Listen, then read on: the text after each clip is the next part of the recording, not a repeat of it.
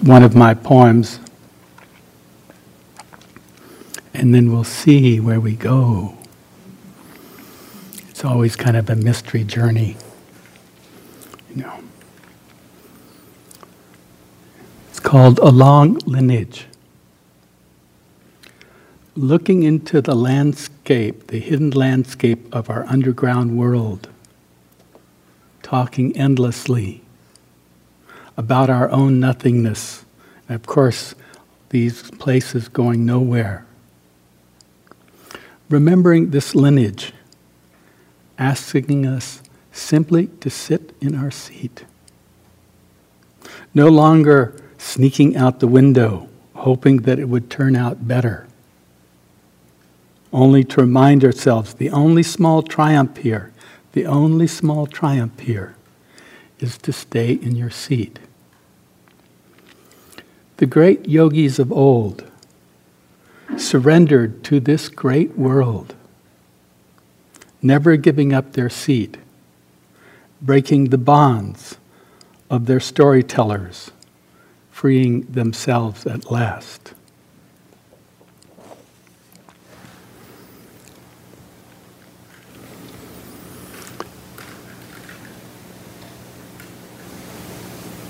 So I thought I would just start a little story here because I'm only going to tell a piece of it, but it's really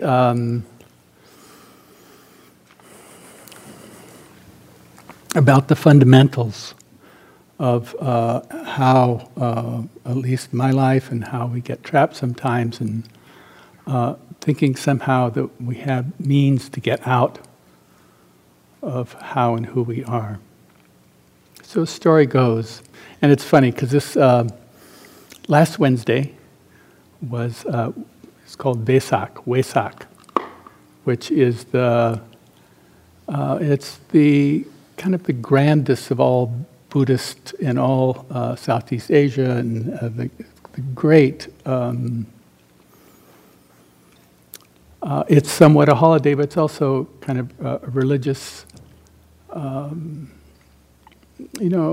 Respect that they carry for on the full moon of May, the Buddha was, they say, was born, and I have to say, under a tree. He was then enlightened under a tree. He supposedly gave his first Dharma talk under a tree. And he also died under 2 sal trees, which for me, some reason, and also even here's another piece of it that's great, is that after his enlightenment, he went and sat by the Bodhi tree and spent 1 week communing with that tree. And so it really says the Dharma is really, it is, the foundations here are nature. And his honoring of nature, and kind of, I always think of, when he was confronted by the most difficult of the, they call Mara the tempter, that he took and he touched the earth. He really touched Gaia and said, as the earth is my witness, through all my lives, he struggled in his goodness to free himself from bonds. And at that, actually, Mara pulled back, and the Buddha then experienced what we know today as something that we are actually still affected by 2,600 years later. His release.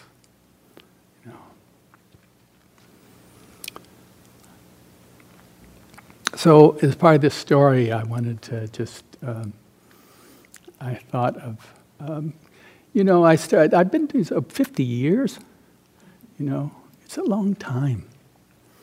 And, when I first, I remember I was 15 years old when my mother first took me to Thailand, and I was so impressed, and it was really at one of the temples there in the old city called Wat Po, and there's a big reclining Buddha. And I was so touched by it that somehow, even though I'd been in Japan and saw the temples there, that somehow there was, it was maybe just the grandeur of that,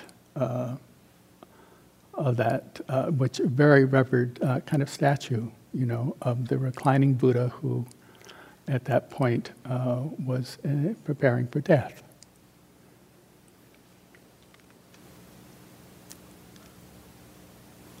There was also, in the morning, there would be the lines of these orange-clad, barefoot beings walking through in the early morning, the streets.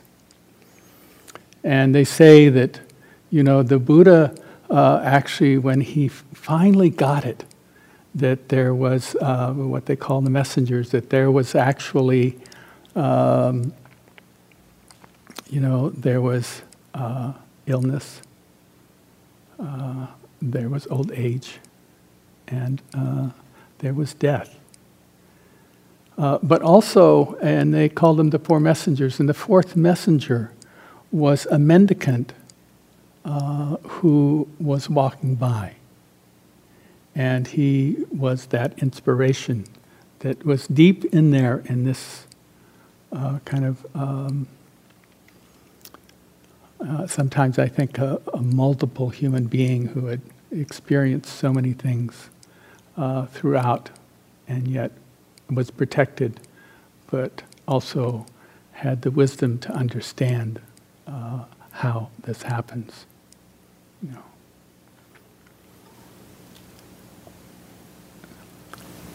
So I take you to the Himalayas, up about 12,000 feet on Basak on the full moon.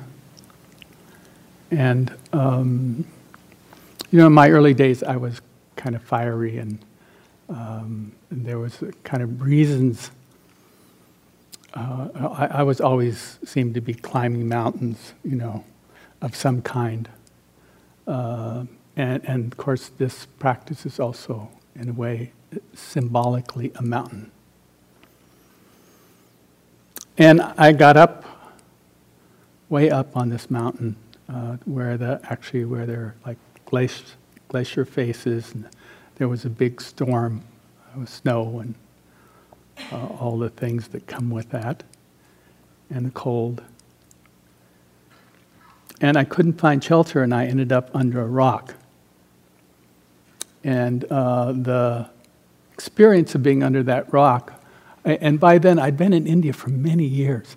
I had been to, you know, I'd spent 1 year and a half at one point with a jola, a bag, and a blanket, just traveling around India from kind of ashram to ashram. And this is just the early 70s, just I first came in the 60s. And you know, I never planned on coming back to the West. That was just kind of out of my, it's like, why would I want to do that? You know, I'd just gone crazy there. And so I got caught, you know, and that night I had every kind of mantra and prayer and that I had kind of absorbed over time. And I tried everything, you know. But in the end, none of it worked, you know.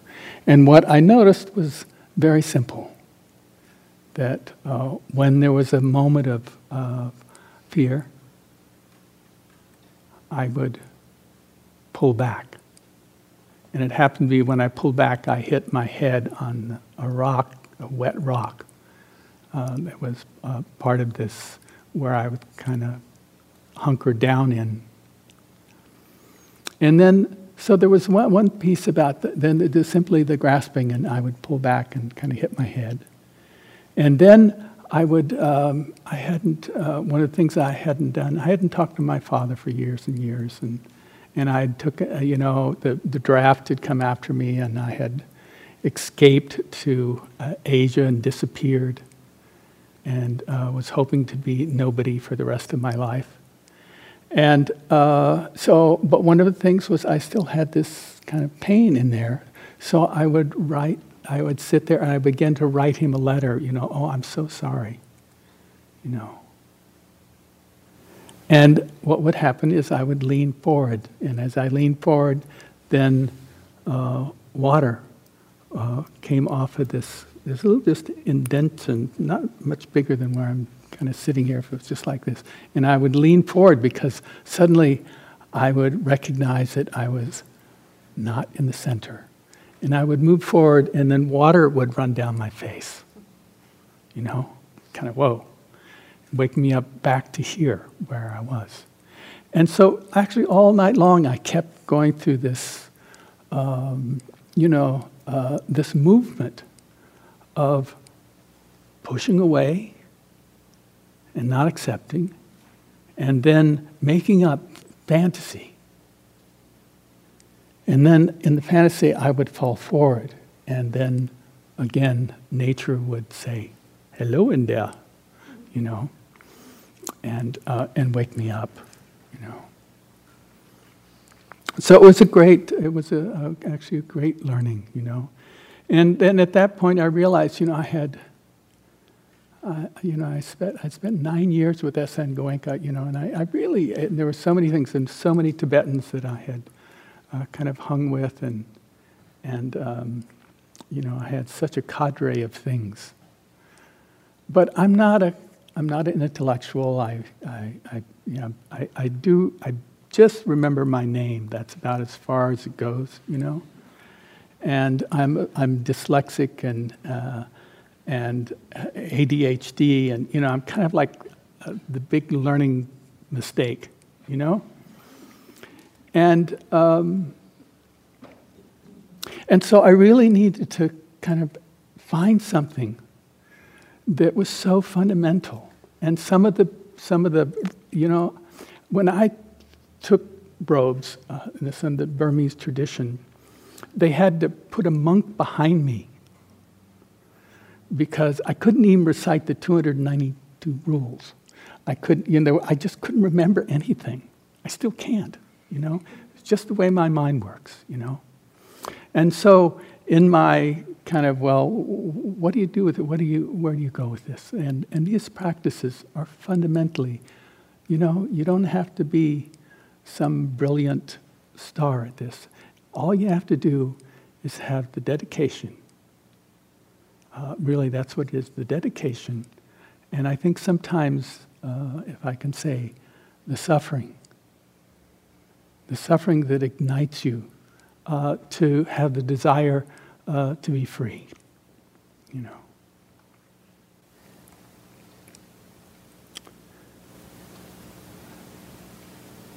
So when I came back to America, I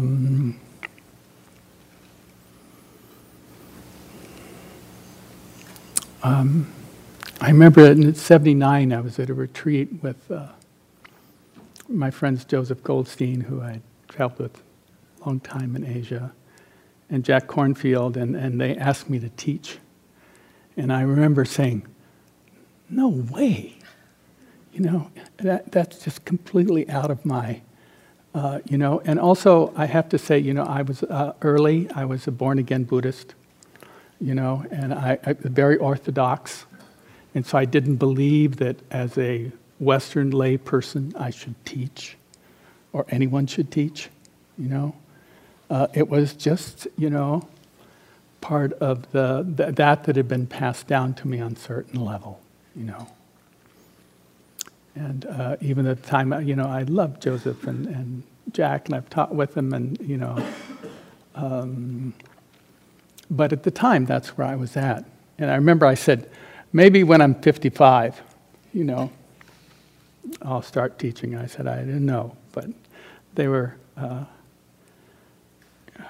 it was just those years, And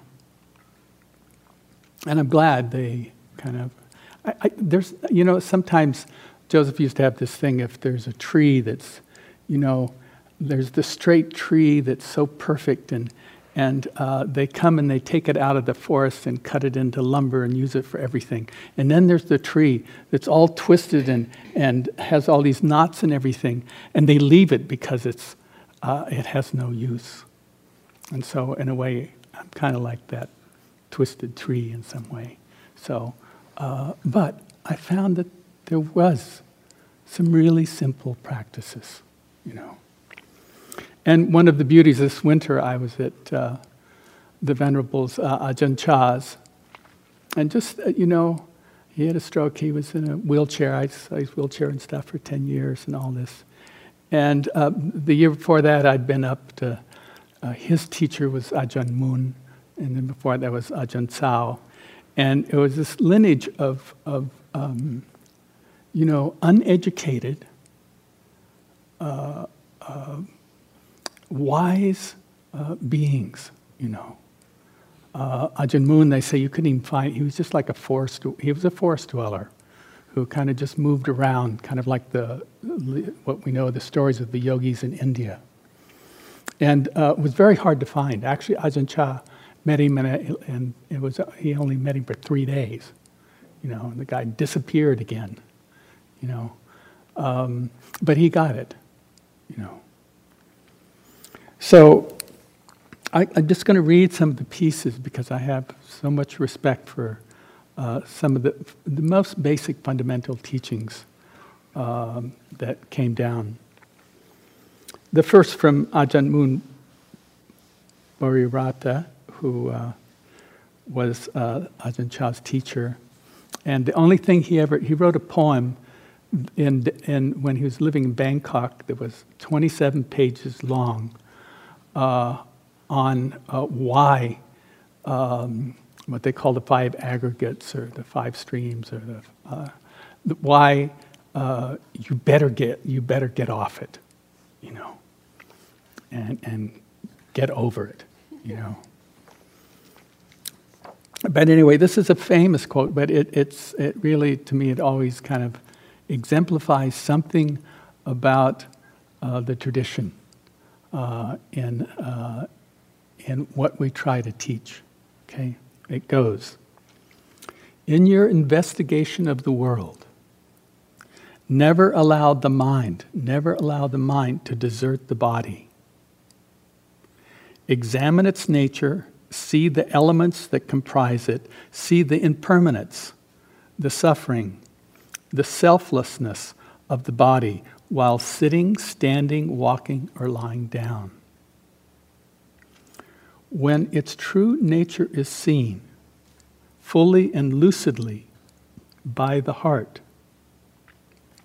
the wonders of the world will become clear. The wonders of the world will become clear. In this way, purity of mind can shine forth, timeless and delivered. So, in this way, the purity of the mind can shine forth, timeless and delivered.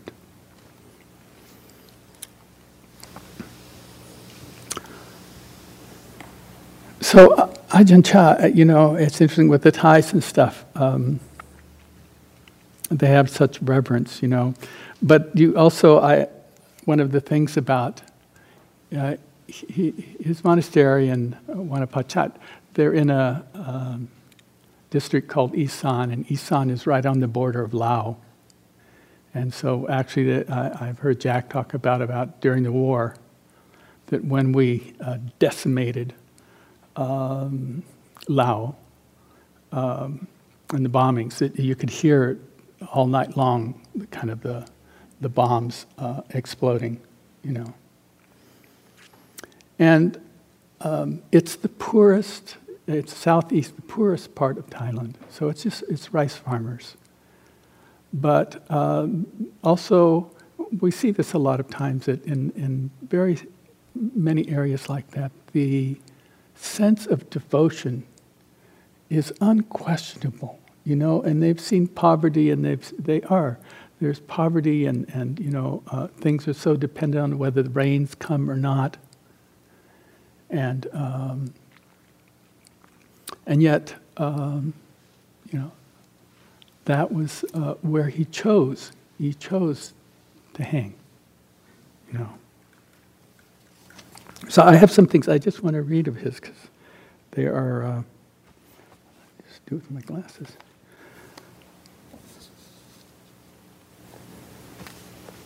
Did I disappear? I would like that. Oh, they fell down here. It's okay.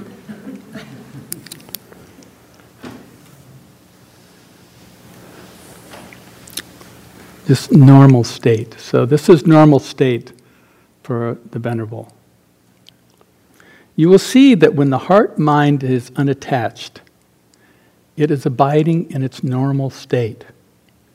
When it stirs from normal because of various thoughts and feelings, the process of thought construction takes place, in which solutions are created.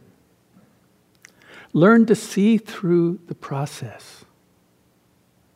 When the mind has stirred from the normal, what he calls normal, it leads away from right practice to one of the extremes of indulgence or aversion, thereby creating more illusion, more thought construction. Good or bad only arise in your mind.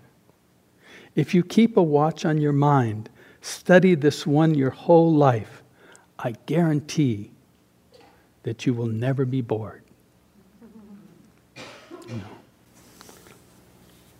So that's kind of normal. What he calls normal is just sitting in the center of things and not being pulled or pushed. So there isn't the hitting of the rock or the moving into fantasy and having water run down your face. So I have a series of things I want to read because it kind of completes the thing, and it's just really about this, what he described as taking the one seat, which you're all sitting in and on and always have been. Just go into the room and put one chair in the center. Take the seat in the center of the room, this is important, open the doors and windows, and see who comes to visit. You will witness all kinds of scenes and actors, all kinds of temptations and stories, everything imaginable. Your only job is to stay in your seat. You will see it all arise and pass, and out of this, wisdom and understanding will come.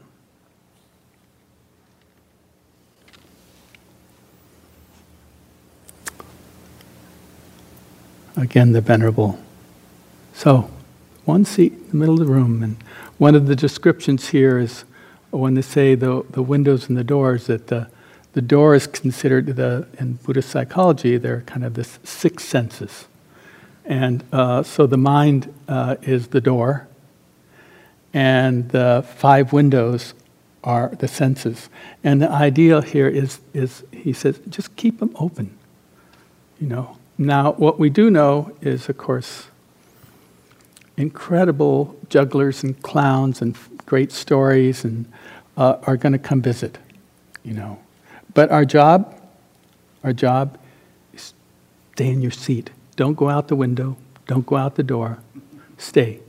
Because if you go out, you can only go so far. There's a old Tibetan kind of out of the suttas about a little bird on a boat. And this boat is way out at sea. And the bird, of course, wants to go look for land. The only problem is there is no land. So the bird always flies off looking for land, gets tired, and has to come back, And it's the same with us sitting here. No matter what kind of storytelling you manufacture, you have to come back here, It's just the way it is. Whether you go out the window or the door for some sense experience or some memory or thought or imagination, you will only end up back on the ship, back here. As I see it, the mind is like a single point, the center of the universe. The mental states are like visitors who come and stay at this point for a short or long time. Get to know these visitors well and become familiar with the pictures they paint, the alluring stories they tell to entice you to follow them. But do not give up your seat. It is the only chair around. If you continue to occupying it unceasingly, greeting, and this is important, greeting each guest as it comes.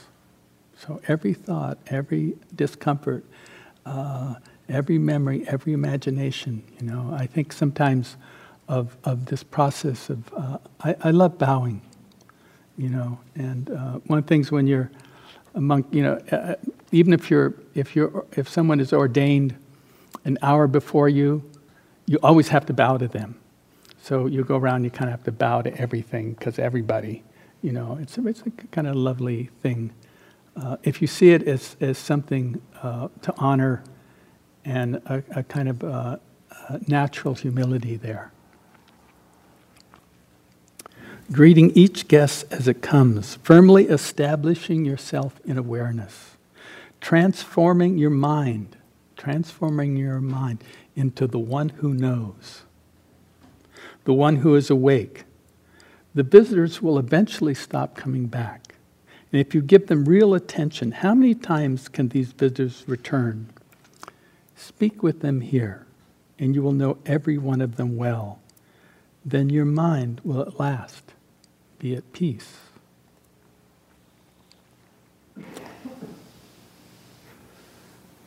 You got it? This is like, there's such basic instructions. It's like, don't get lost. Stay here. It's okay. You don't have to shut everything out. You can. The idea here is it's like, let it pass through, and go, oh, hi.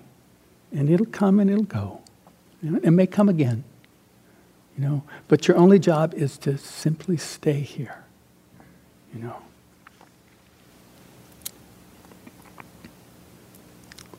This is the Buddha's firm and unshakable awareness that watches over and protects the mind. You're sitting right here. Since the moment you emerged from the womb, every visitor that has ever come to call has arrived right here. No matter how often they come, they always come to the same spot, right here. Knowing them all, the Buddha's awareness sits firm and unshakable. Simply know who the guests are as they arrive. Once they dropped by, they will find there is only one chair. And as long as you're occupying it, they will have nowhere to sit down. Next time they come, there will also be no chair free. No matter how many times these chattering visitors show up, they always meet the same person sitting in the same spot.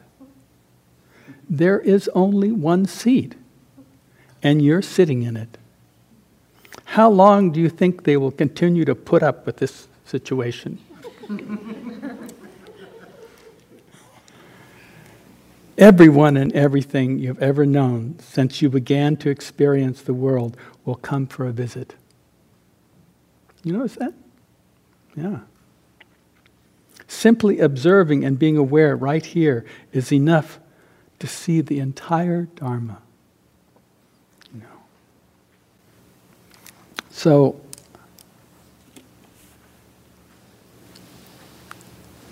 this is really it's not difficult in that way.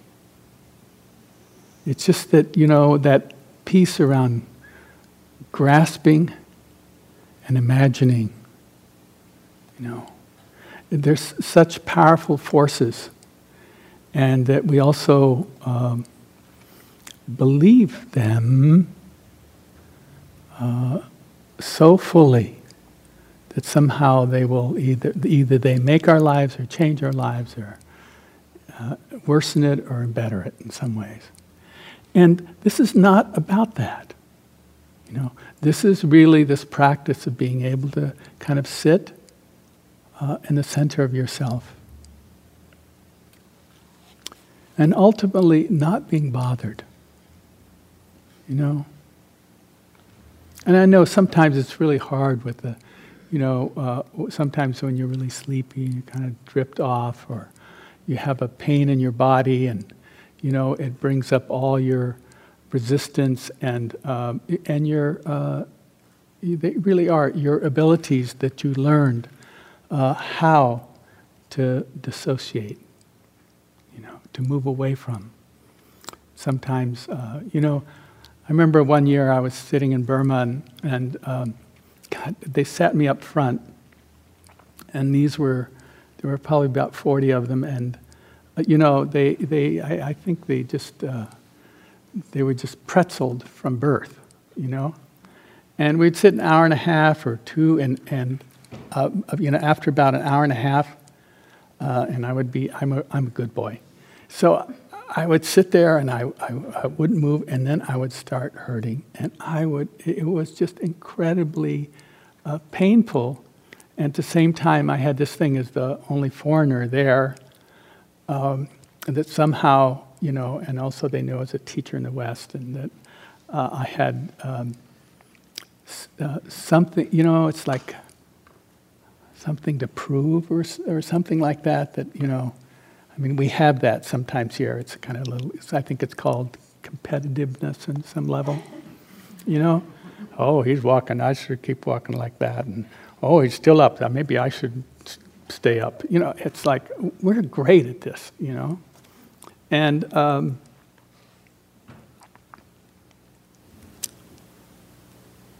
I sat there, and it was actually excruciating, a lot of it. And one of the wonderful things I'll tell you about something that happened to me. I was I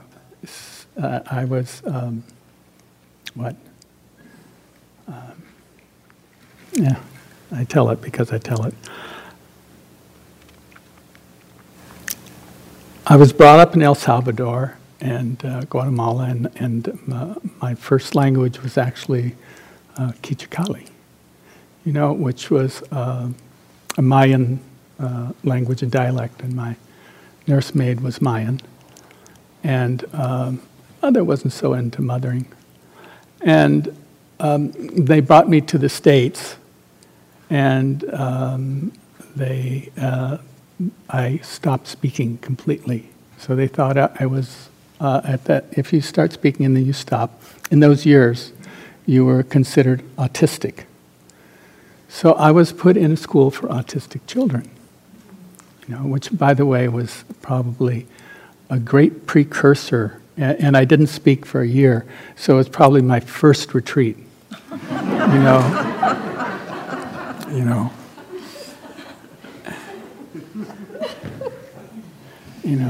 And no, I do believe that. It was like, oh. And I think also those autistic children taught me so much about maybe this simpleness that, and the uncomplexity of how and who we are, And then at that point, I was put on a plane, sent to a Swiss boarding school at 6, where I kind of lived my life.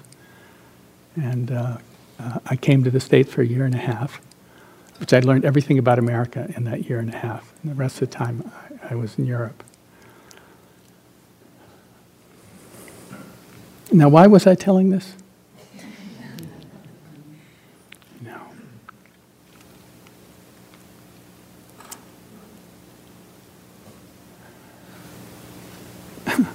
I don't actually remember exactly. But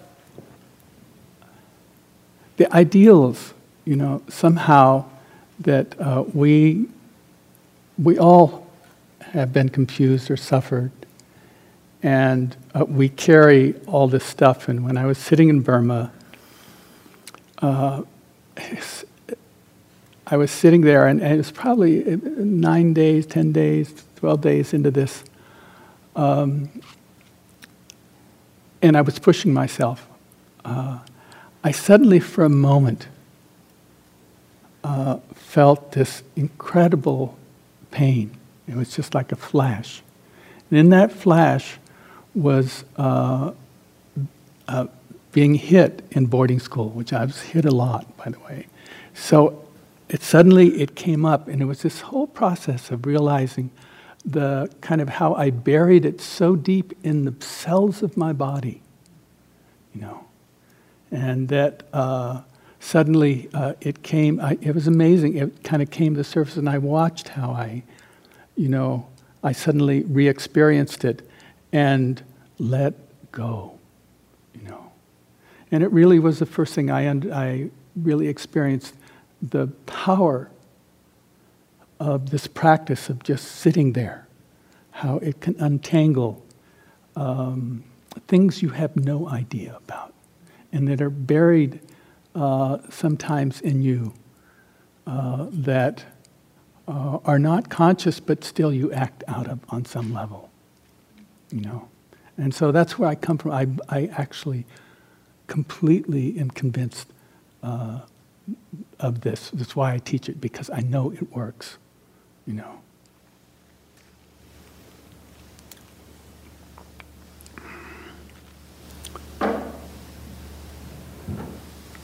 So there's another piece of this I wanted to bring up. So that's that piece. I hope you really get this. That you don't. It doesn't have to be anything. But all you have to do is just sit there, and make there's a resolve of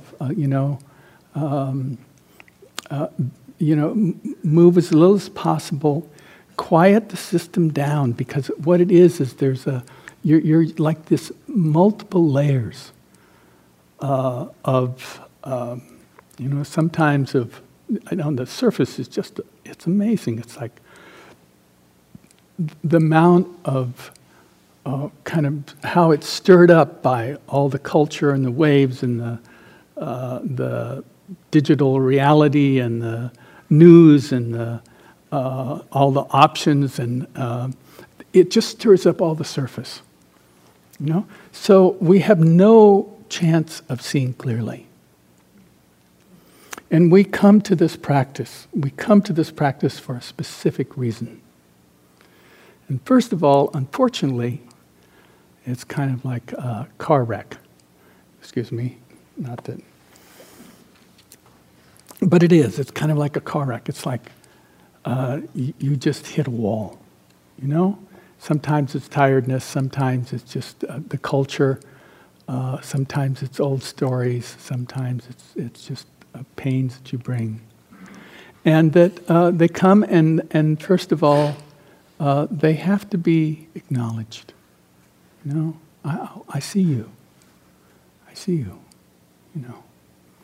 And so if you don't acknowledge it, you sit here and it'll keep informing you, by the way. But in the meantime, even in doing that, if you keep acknowledging it, then there's actually this possibility of dropping down below the surface of things and begin this process of kind of letting all the churning. And I know, you get down, and a lot of us have old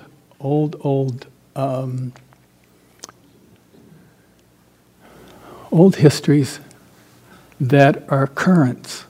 And even though they're not part of the surface, they're currents, and they come along and they push and pull us. But my encouragement to you is, it's going to push and pull you. But when you say hello, I see you, I know you. Sometimes you have to feel the pain of that current moving through because it came from somewhere, you know? And so we kind of have to let it come and in a sense, inform us, and we have to feel it and know it and greet it. And that if we do that, then it can let go and we can move on. And then we can go underneath that. Now, ultimately, I'm not saying there are many levels to this, but the practice is ultimately getting under that. And getting under that, we begin to come to a place. The only way I can talk about it is they talk about it as the two truths. There is our relative world that we inhabit, and that is a dualistic world that is,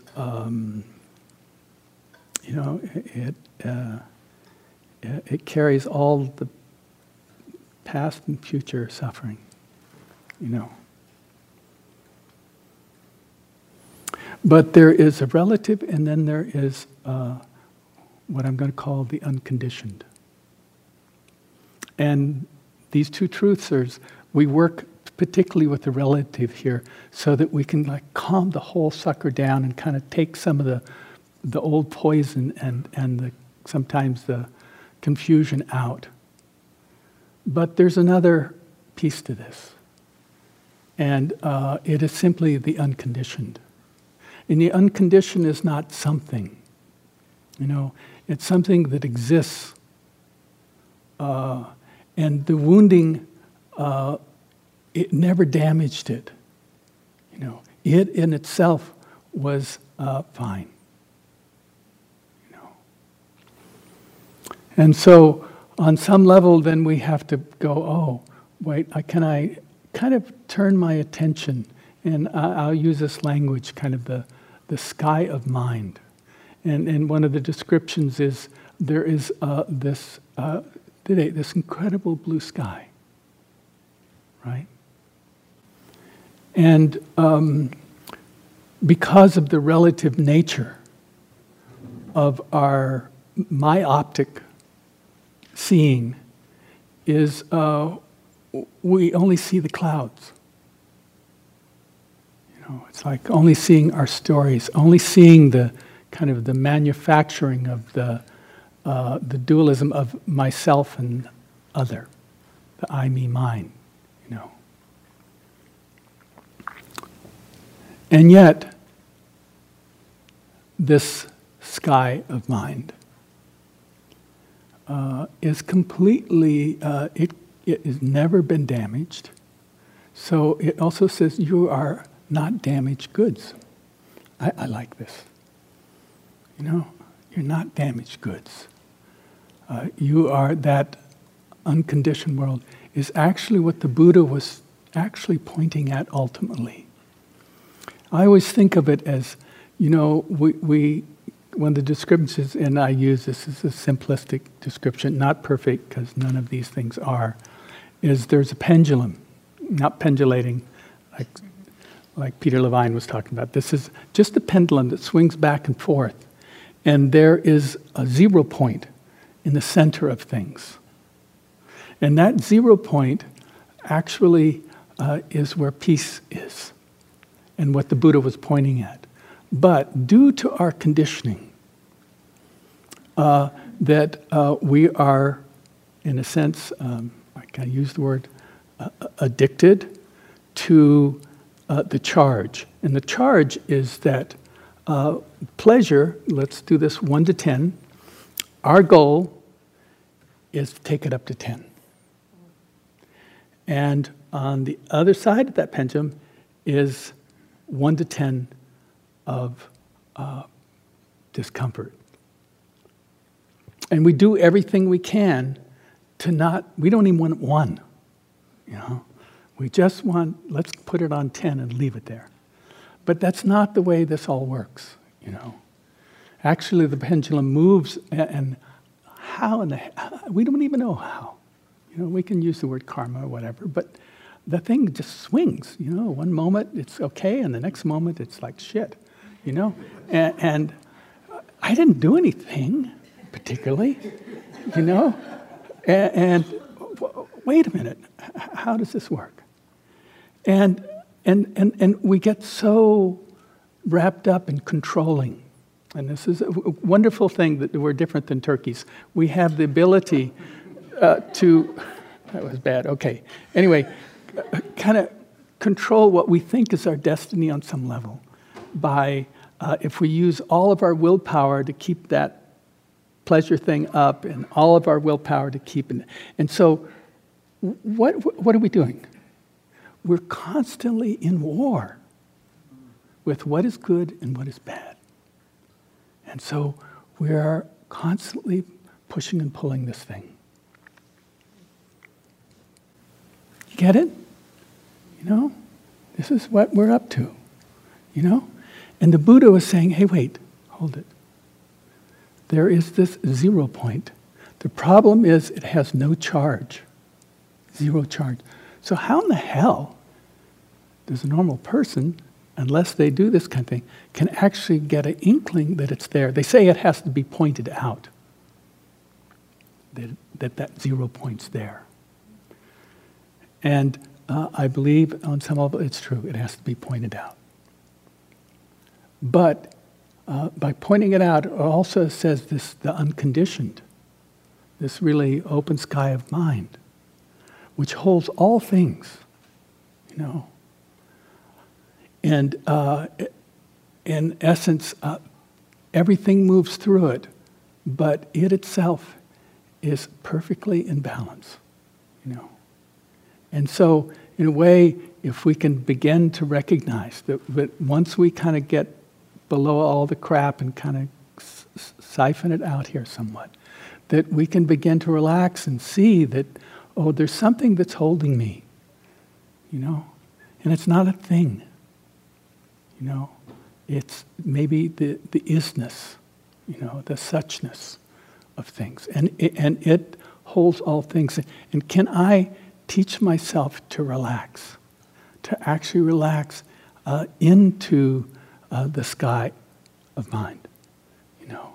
And I can't say it's sky of mind, because actually it's sky, mind, heart, you know.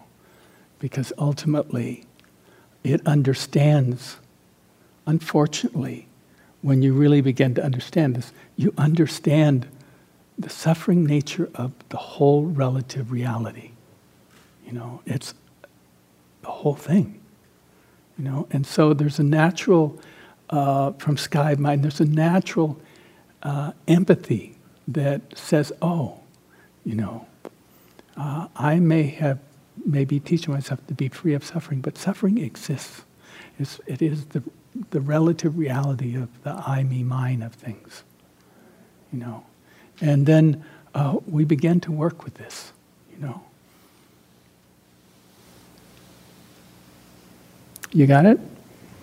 You know, no, I'm not, this is, you know, this is kind of a big deal, you know. And to get to start to say, oh, you know, I am the 0 point. I am the freedom, you know. It holds my past, you know.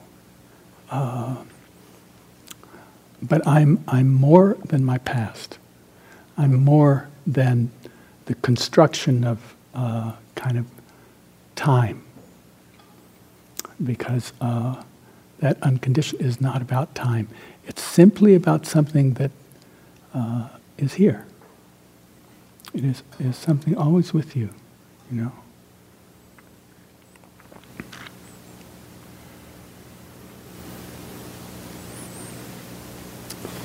So,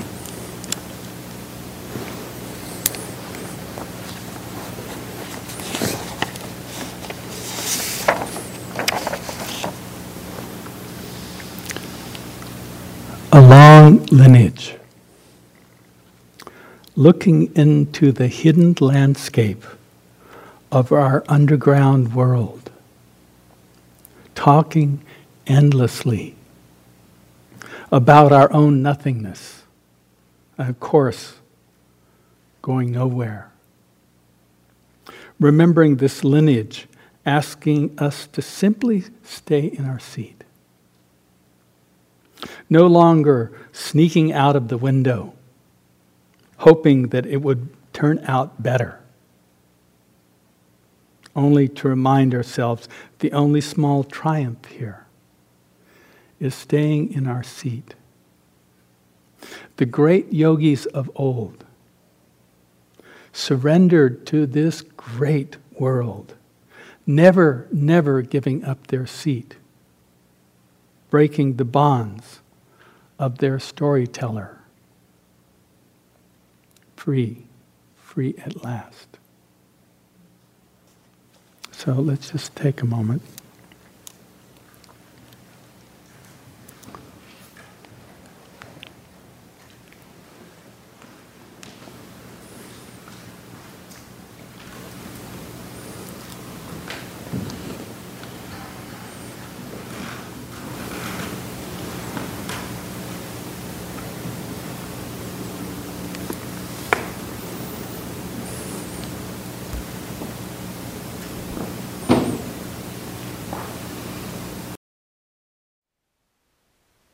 Thank you for listening. To learn how you can support the teachers and Dharma Seed, please visit dharmaseed.org/donate.